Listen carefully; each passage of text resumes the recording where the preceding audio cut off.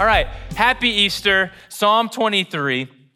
Just to remind us, and if you're new here, to fill you in on the heart of this series. We've been at it for 6 weeks. And from the beginning, I've said that our goal in Psalm 23 is to walk with God. And we've placed emphasis on 2 words in that simple sentiment, walk with God. So first, to walk with God. So we've intentionally chosen to slow down and take it one verse at a time. In a passage as popular as Psalm 23, you'll know bits and pieces of it, but I don't know about you guys, there has been power in slowing down and letting each verse just sort of marinate in my heart. I don't know about y'all, but Psalm 23 is different now. I understand Psalm 23 differently. I feel like I know David a little bit better, and I certainly feel like I know God's heart a little bit better. So we've been going slow, one verse at a time, and then walk with God, with emphasis on God's presence, as opposed to walking for God, on behalf of God, reading the passage and thinking about God. We've chosen to set ourselves aside and go, Lord, like preachers getting out of the way, worship team getting out of the way, we're just gonna still ourselves and we're gonna invite your presence, your spirit, to move and speak in this room. I don't know about you, but sometimes I can come to church and talk about a God and sing to a God that I'm barely even like cognizant actually exists and is alive and willing to talk to me and interact with me right here, right now. And so this series has sought to go, Lord, we're gonna still ourselves long enough and acknowledge your presence. Would you speak today? Would you move among us? All right, does that make sense? And so today we're wrapping up Psalm 23. We're in verse 6, and today's teaching is gonna follow a similar pattern that Sam's teaching followed last week. By the way, how about Sam last week? Woo, my headphones were hot. I was like, gosh, he is on fire right now. But what Sam did is he walked us through David, then Jesus, and then brought it home to us in 2023. And as we explore Psalm 23:6 today, I'm gonna do the same thing. I wanna think through the lens of David first, then think about Christ, and then just share a word I feel like God was putting on my heart for our culture today, okay? And so, Psalm 23, as a reminder, David, king of Israel, most famous king in Israel's history, who also used to be a shepherd, as he sits and he reflects on, who is God to me?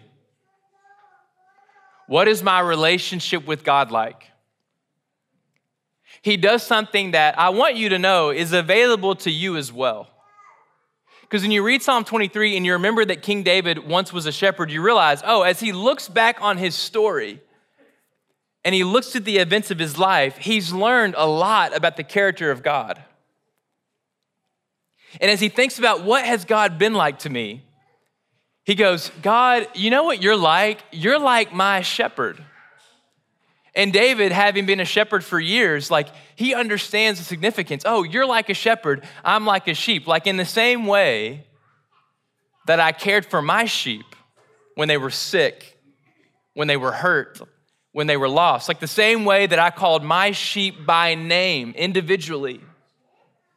And I led them to food and water in the same way that I protected them from storms and from predators, in the same way that I gave them my attention and my care to ensure that they were provided for, in the same way that I drew near to my sheep in their darkest hours. God, that's what you're like.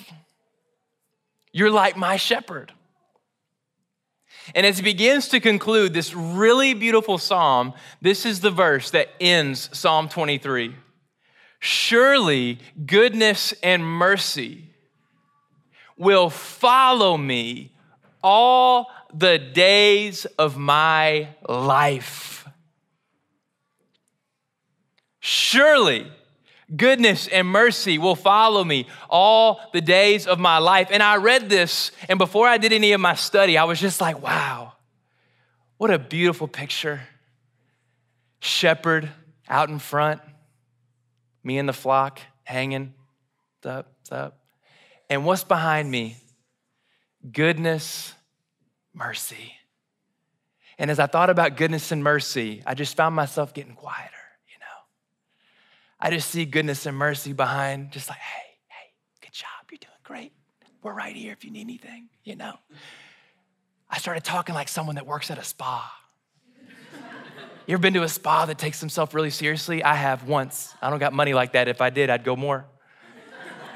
Hey, welcome. Hey, yeah, you can sign in. We'll come get you when we're ready. Okay, thank you. Do I also have to talk like this? Okay, I will. Let's go. Okay, honey, come here, because Leah's there. Anyway. And that's what I picture. That's goodness and mercy behind me. And in my head, like, this is the motion I kept doing. This morning, preaching by myself, I was like, goodness, mercy, just like floating. Gravity need not apply. And then I looked up goodness and mercy following you. I looked up this word follow. It appears over 140 times in scripture. And over like 95% of the time that this word follow shows up in scripture, it actually means to chase, to pursue. 1 Samuel 23:28. King Saul returned home from pursuing David. In 2023, we Christians, we love the word pursue. We use it romantically. Yeah, I'm pursuing her. I DM'd her on Instagram last night. So like, I feel like the Lord's calling me to pursue, you know? In this context, pursue means a manhunt. Pursue means Saul is waking up every day, checking his daily planner. There's one agenda item, kill David. You know what kind of like attitude and zeals that's gotta be in your heart to every day wake up going, I'm gonna try to kill David today, right? Like, think about the posture of a man with this kind of zeal, this kind of vigor that he wants to end David's life. And Sam preached last week about how you prepare a table before me in the presence of my enemies, and how David ate at that table while being pursued, his life being pursued by King Saul. So inevitably, when David writes, goodness and mercy, pursue me, David knows exactly what it feels like to be pursued. Like, he knows what it's like to run to a space and then hear, oh, Saul and his people are coming. And then they run somewhere else and they run somewhere else. And he's been on the end of someone pursuing his life. And as he thinks about God and his goodness and his mercy, he goes, you know, there's a good version of pursuit that I've felt. God, your goodness and your mercy has hunted me down. And you know, I've ran from it. You know, I've done things unworthy of it. You know, I've acted in ways that should have changed your mind and caused you to cease your pursuit, but instead, they never stopped. Goodness and mercy, always catching up to me, could never outrun it. Anyone else got that testimony? Like, could never manage to outrun your goodness and your mercy, oh Lord. So surely, this is a permanent reality. If you haven't left me yet, surely you're never leaving. You will always be running after me, mountaintop, valley low, rainy storms, sunshine, predators or peace. Why? David is God's anointed. You got to hear me. David didn't anoint David. David did not choose himself to be king. Samuel did not anoint David. God came out of nowhere and found David in a field and said, you're the next king of Israel.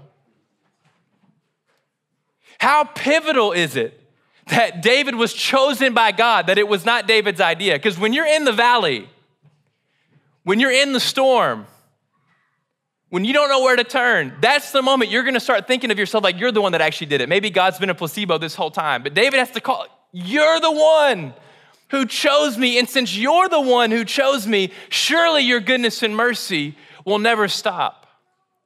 A verse like verse 6 has to arrive on the heels of a verse like verse 5. You have anointed my head with oil. And he ends by saying this, and I will dwell in the house of the Lord forever. That word dwell also means return. So picture David penning this psalm, not in his hometown by the temple. Picture him somewhere running to and fro. I don't know if he's in the middle of a battle or what's going on in his life, but he's somewhere not close to the house of the Lord. But if you know God like this, you understand David's heart. He goes, man, I long for the battles and the politics and the business meetings and just the day-to-day of being a king to come to an end so I can just go be in the house of God, uninterrupted, unhindered forever. Doesn't that sound nice? King David, king of Israel, all his power, all his responsibility, all his notoriety. He goes, you know what I really want? What I really want is to be in the house of God forever.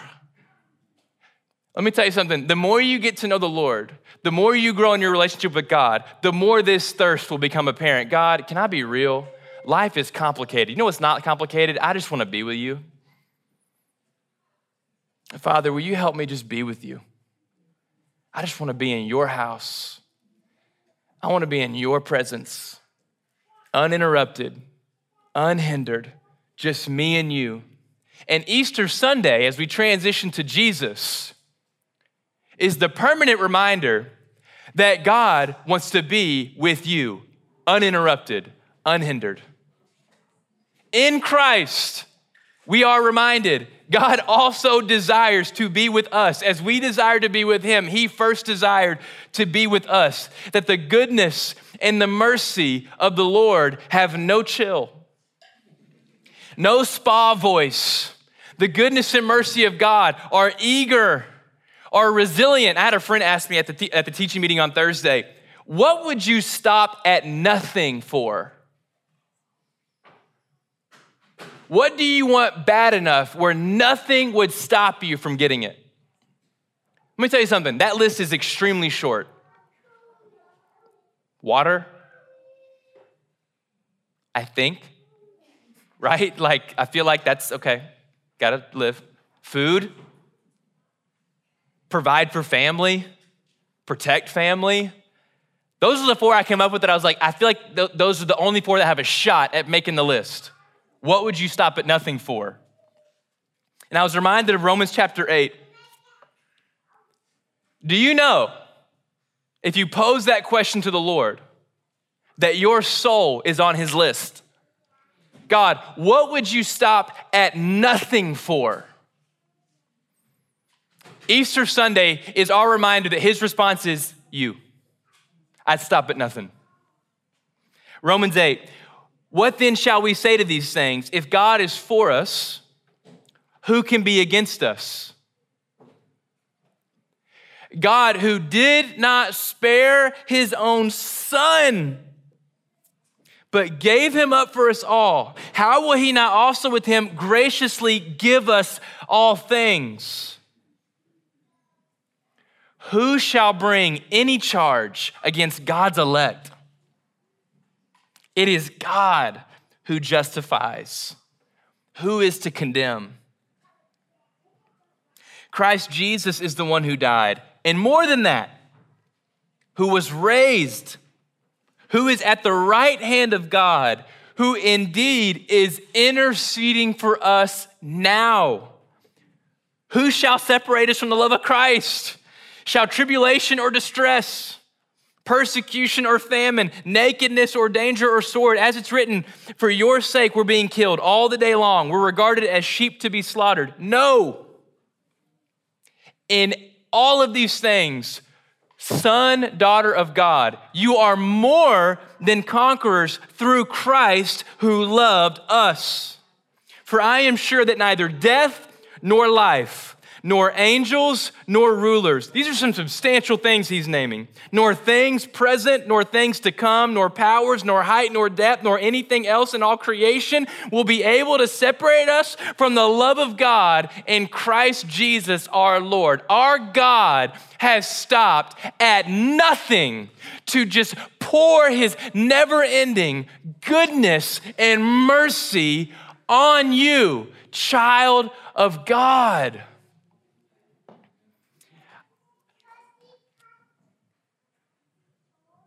Easter, was when I went to Dillard's, got a nice outfit, went to church, got family photos. There was good stuff that happened on Easter, good sermons. I remember crying on Easter. I remember thinking about the goodness of God, but there's something in my brain at some point growing up where Easter became this tradition like 4th of July, like Thanksgiving, like Christmas. If you have yet to sit with God as his child and meditate that he stopped at nothing to put his love on you, to clothe you in righteousness. God loves you. You don't even understand like the first little bit of how much the Lord loves you. Easter is no tradition. Well, it is a tradition, but it's a good one, you know what I mean? It's not like a passive one. Pastels, portraits, people.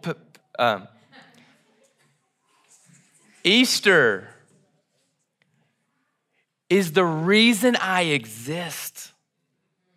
Every fiber of my being hinges on Easter Sunday. That Jesus, perfect, died, stayed dead, and actually resurrected and calls me son. The end of Psalm 23 says, I will dwell in the house of the Lord forever. And it's there we're reminded that Jesus looked at the criminal of the cross and said, today, as you die, today, you will be with me in paradise.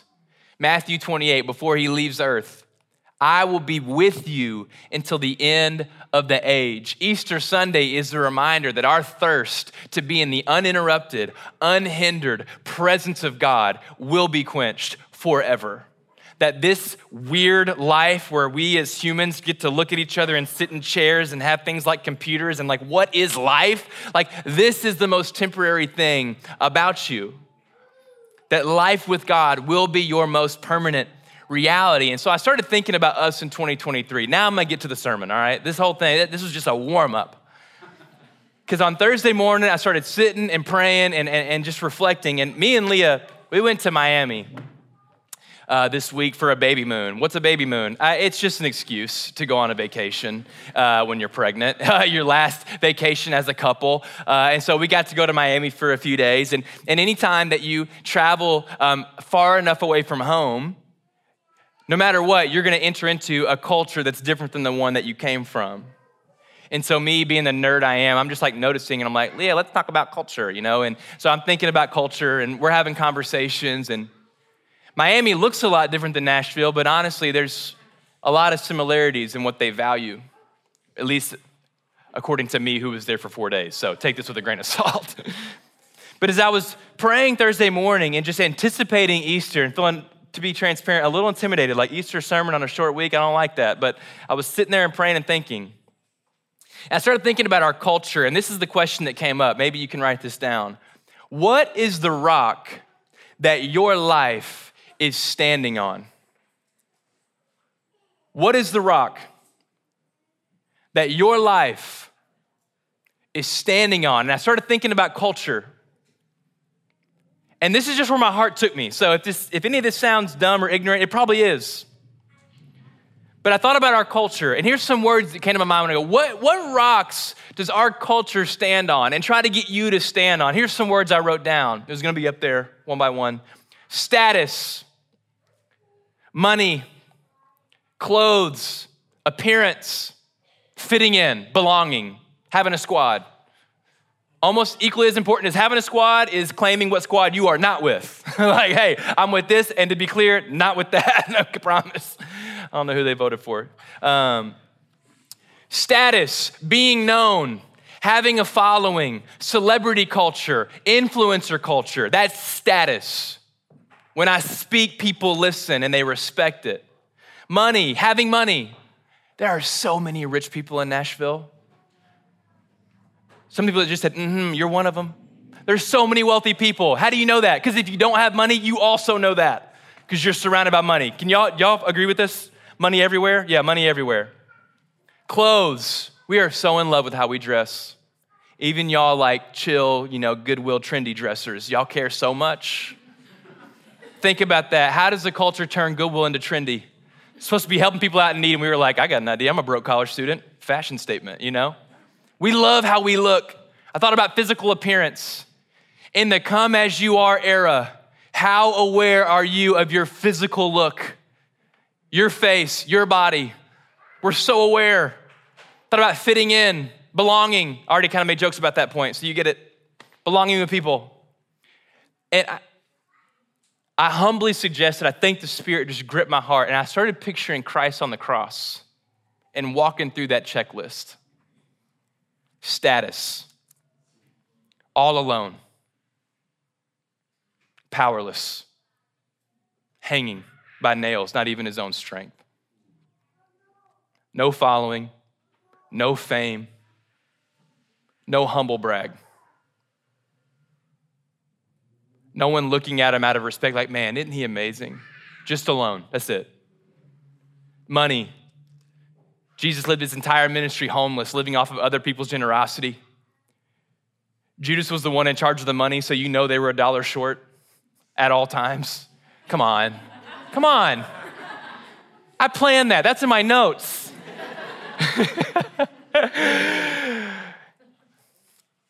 I thought about clothes.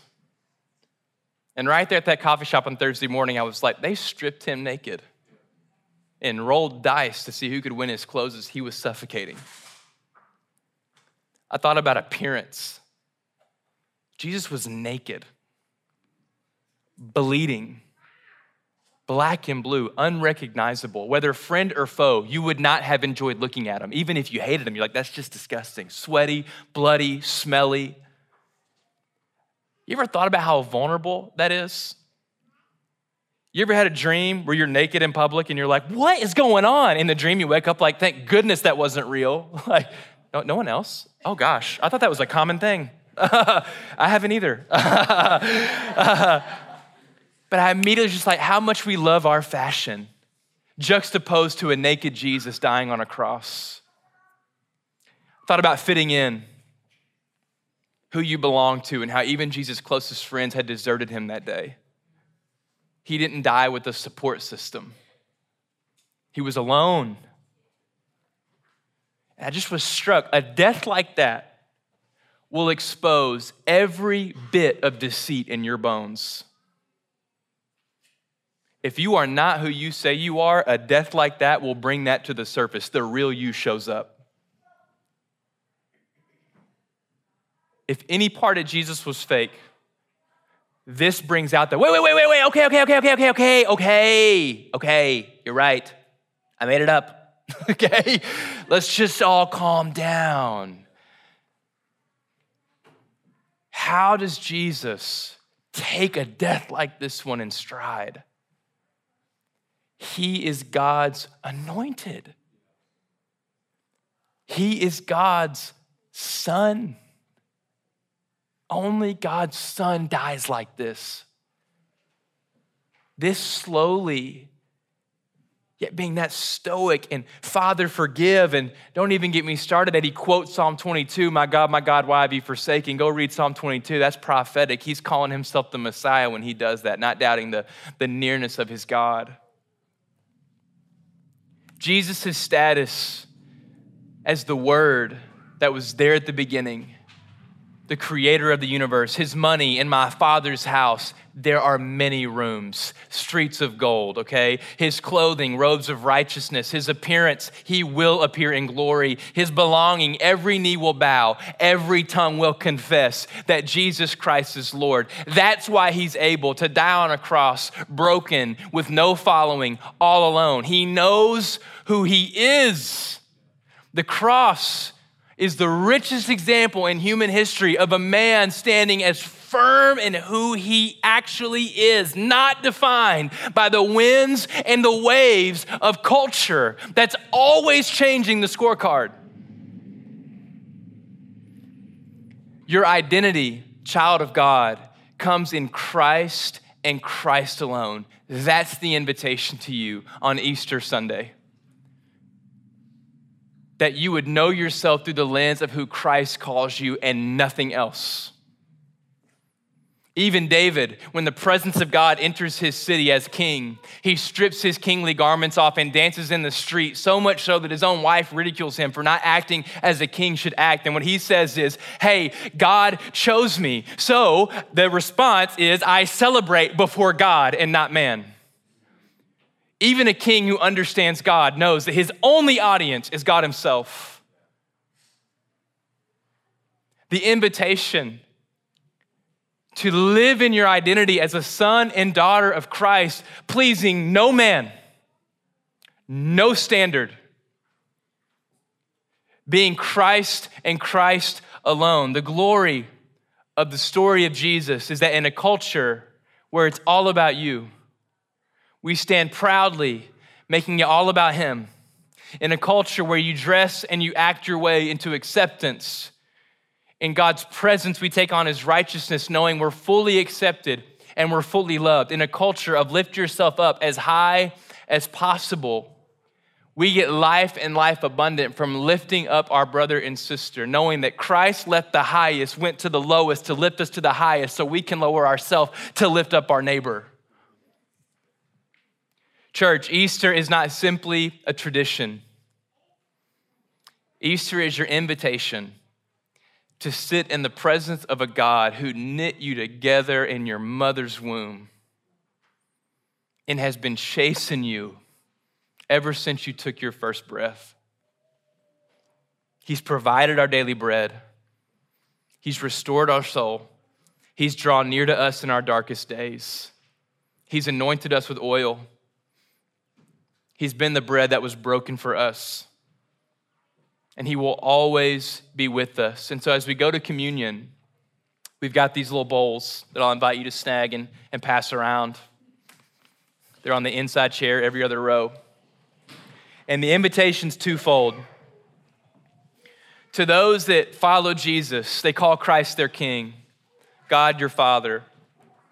I'm gonna give you just a couple minutes to personally celebrate with the Lord what that cup in your hand means. That the bread represents the body of Christ that was broken for you,